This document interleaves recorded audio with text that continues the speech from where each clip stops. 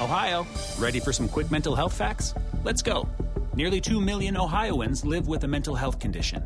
In the U.S., more than 50% of people will be diagnosed with a mental illness in their lifetime. Depression is a leading cause of disability worldwide. So why are some of us still stigmatizing people living with a mental health condition when we know all of this? Let's listen to the facts and beat the stigma. Ohio, challenge what you know about mental health at beatthestigma.org. And without further ado, it gives me great pleasure to welcome a gentleman I have been a fan of for literally decades, the man, the father of what is, without a doubt, for my money, the greatest novelty song of all time and might be the greatest song of all time, the great Joe Dolce. Joe, thanks so much for joining me on the radio. I'm a huge fan, in case you couldn't tell.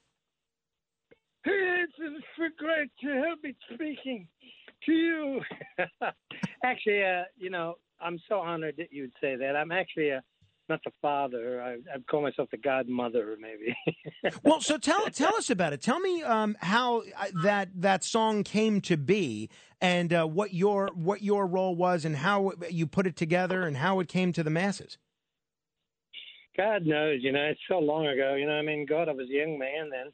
I was raised in an Italian family, a very Sicilian, Calabrian roots, and I had moved to Australia, so I'd been away from home for almost 8 years. I was getting really homesick, so one day I just I remembered some of those dinners around the family where everyone talked in broken English, and I just thought of all these phrases they used to say, and I started writing them down, and I didn't think it was going to turn into a song, but then one night at some cabaret, I got up impromptu and just started making it up. And then it worked out into a song. I didn't have any sing-along, of course. It was just a bunch of words. And then one night I did a midnight show somewhere, and everyone was really drunk. I mean, they were really off their faces. They were making noises and yelling.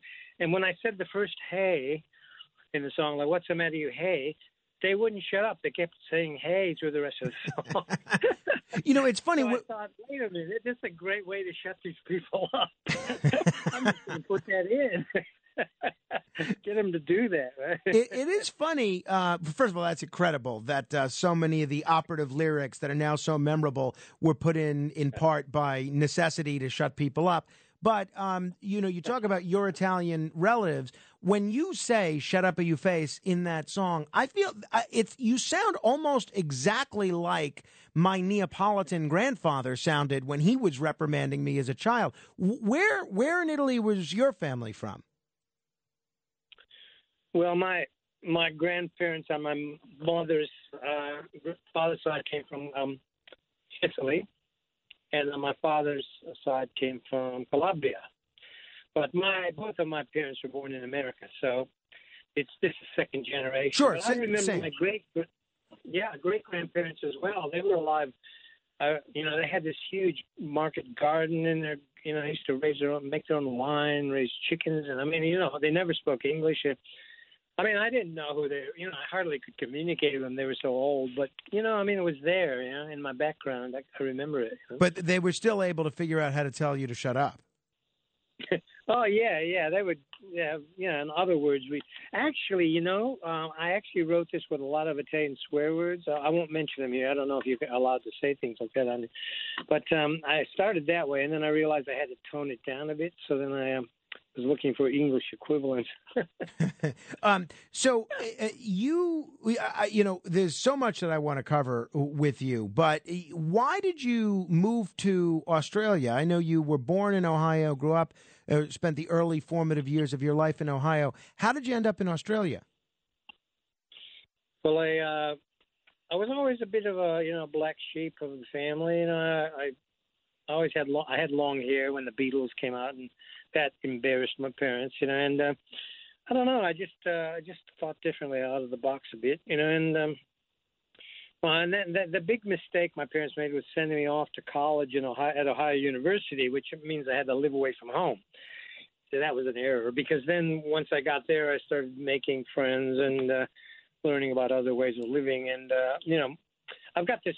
Can I read this short little poem? Please. See that? Please. My parents pronounced my name Dolce, right? So this poem will tell you. When I got to college, I met a Italian teacher told me I should change it to.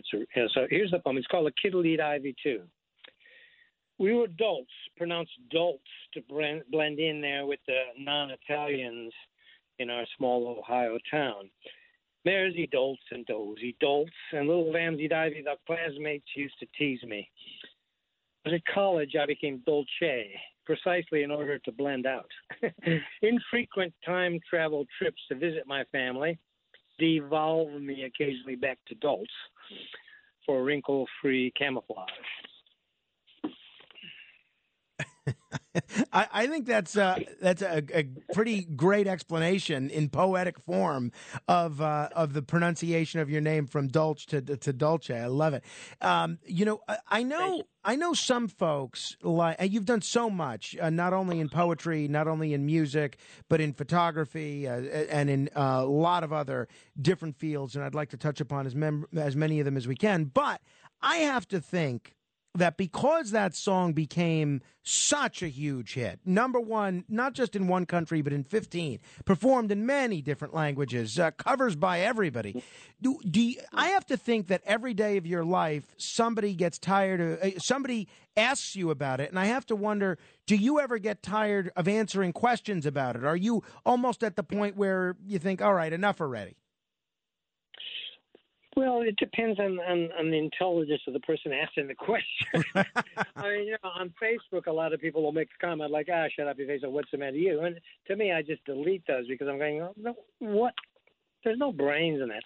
But the thing is, I'm proud of the song, and I think it's gone way beyond becoming a pop song into something that's, I mean, who would have thought that it could appeal to people in different countries? I mean, to me, it was just a funny thing, but now I see it was a kind of, especially in Australia, we had a very repressive thing about immigrants here, not like America. In America, we had Frank Sinatra and a lot of Italian politicians. But here, Italians were pretty much relegated to running fruit shops, So here it was very social, almost political to come out and say things like that in public.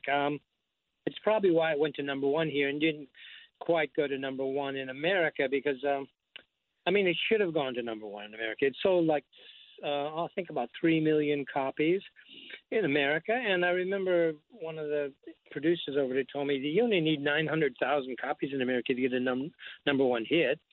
So there's some reason why they won't let it go to number one. And then we figured out that a lot of the southern states wasn't reporting their sales because they didn't want to be associated with what they considered a novelty song. Wow.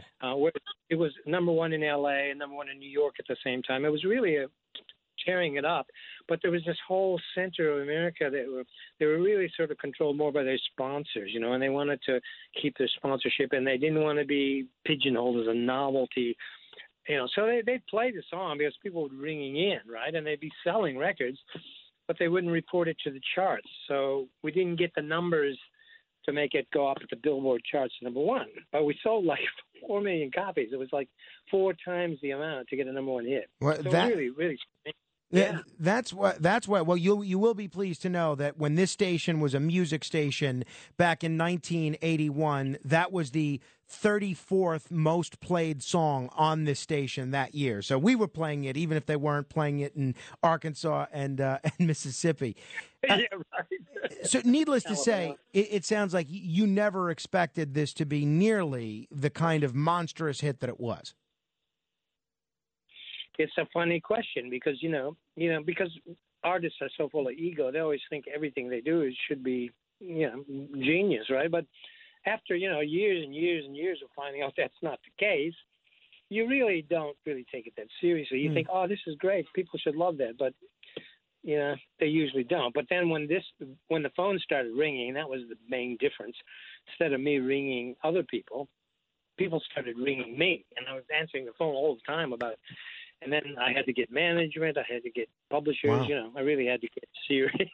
Oh, no, I can imagine. Do you think part of the appeal of that song is not just that it's catchy, not just that it's fun, not just that it's easy to memorize the lyrics to, but in my own case, it reminds me so much of my grandfather. It plays sort of to people's sense of nostalgia. Do you think that's part of the appeal? Of course, yeah, you're dead on with that. Spot on right. The other thing is, from writing poetry, lately for the last 10 years. I'm really good at copying structures. You know, when I want to write a poem, like I'll copy "Do Not Go Gentle Into the Night" by Dylan Thomas, which is called a villanelle, and I can write those almost automatically. I understand structures. And in music, even though I played pop music and I was a virtuoso blues harp player and lead guitarist for years and years, I understood structures, and I could see there was a structure like "That's Amore" and a lot of Louis Prima songs. And when I was in that mood of just having a good time and thinking of Italians, I was able to copy a structure like "That's Amore" that actually would have been authentic back in those days. I mean, you could see Dean Martin singing this, you know what I mean? It's like I got it right, you know, and people related to it like, oh, wait a minute, this sounds like something from back in the 50s or something, you know?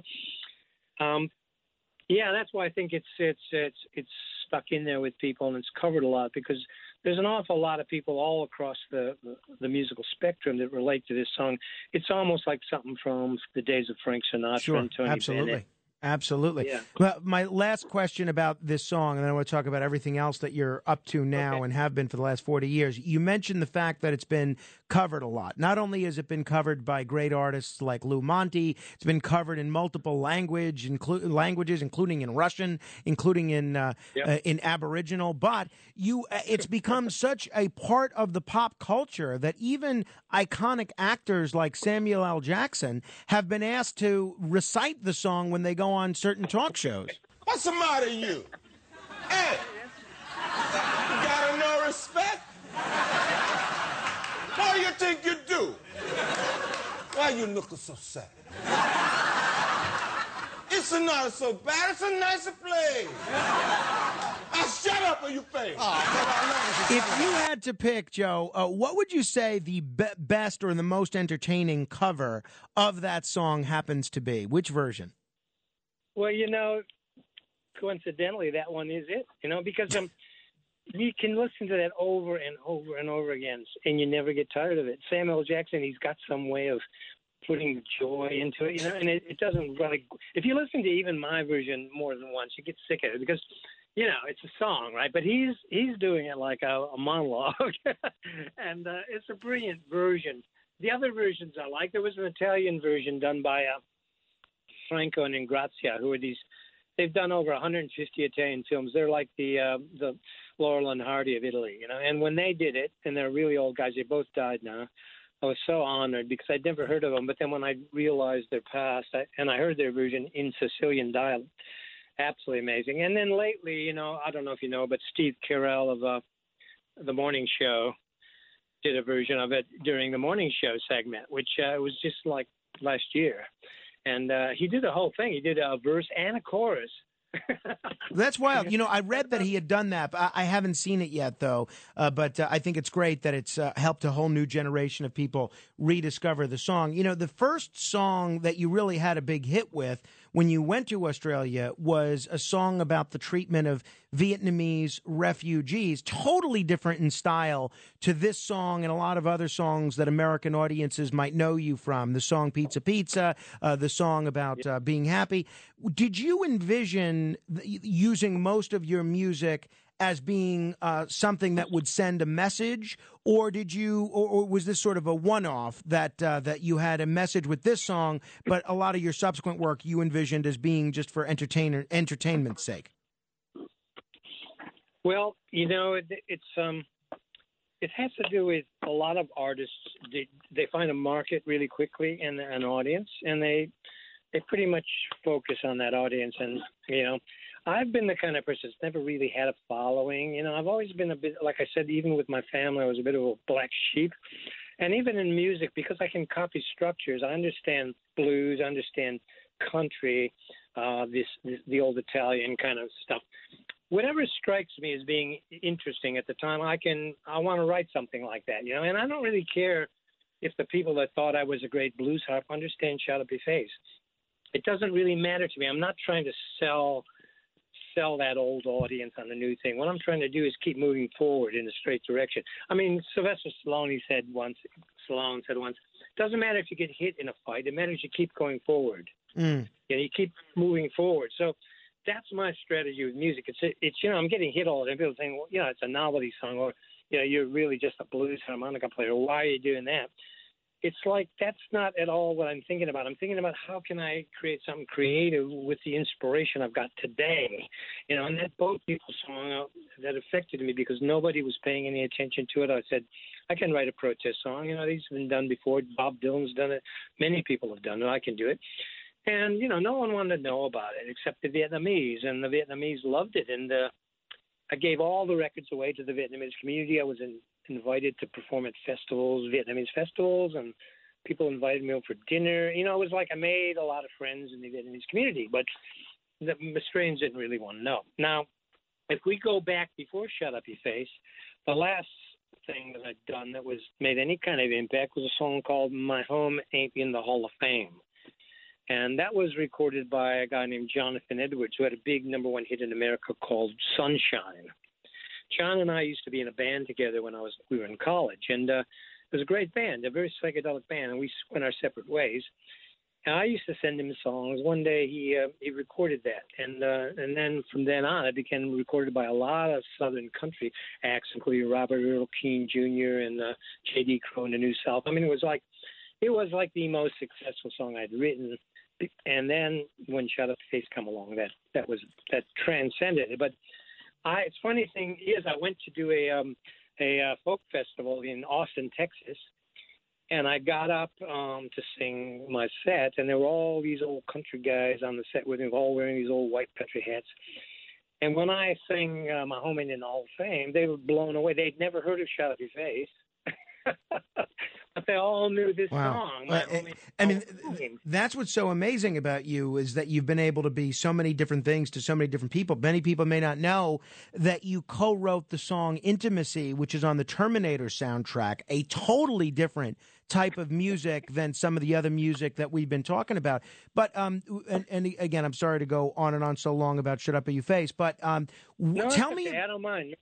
Tell me about your work as a poet. Only have a minute or so left, but do you view that largely as an extension of your work as a musician and a lyricist? And why has that been so much of your focus the last decade or so, as opposed to performing music? I think what happened was before Shut Up Your Face, when I was performing with Jonathan Edwards, we used to do a lot of songs by Leonard Cohen and Dylan and the Byrds and all these fantastic 70 groups. And I always had this love for a deep lyric, lyrics that actually said something. So even though I went on a long kind of journey to get back to it, I really wanted to get back to the state where I was actually writing really strong words, for my songs. So I think I became a poet because I started writing better lyrics, and then I decided I'm gonna write poetry that gets published on its own right, and then I'm gonna write lyrics that get published as poems without people ever hearing the songs. And if I can do that, then I can prove to myself that I've written songs that have a really strong lyrical sense that pretty much stand on their own as serious writing, right? And that's pretty much what has been my goal with all this stuff. I think I've had about 50 song lyrics published as poems by editors who've never heard the songs. So, I mean, what better? No, it's outstanding. I mean, you've led so many different lives as a photographer, as a musician, as a lyricist. If somebody wants to go into poetry and let their creative juices flow a little bit, but they don't really know where to begin, would you advise them to do something like copy the structure of a Dylan Thomas poem or a poet they do enjoy until their own voice starts to come out in those poems? Yes, and people are afraid to copy, but Salvador Dali, the great painter, once said this great. I keep these things near me because they remind me when I get confused. He said, anyone who's afraid to imitate will create nothing. What that means is that you have to start by surrendering to someone who's a master. It's like an apprenticeship. You surrender to a structure or to a person who knows how to write something, and then after a while, you find another master, you surrender to them. And then when you get 4 or 5 of them under your belt, you'll notice that the way you surrender changes. It's actually developing your own style. You're not quite copying him the way you did when you didn't have the other influences. So you get 10 or 20 of these influences, and when you get really good at it, you can get hundreds, right? You then develop a really unique voice of the way you integrate all this stuff together. Even though you may be copying in your head. No one can see that. John Lennon believed that he was copying Chuck Berry and the Everly Brothers. We're way out of time. Joe Dolce, if you want to comment on any portion of our interview, 800-848-9222. That's 1-800-848-WABC. If you want to comment. And, I think he's right. All my best stuff is stolen from everybody else. So that makes sense.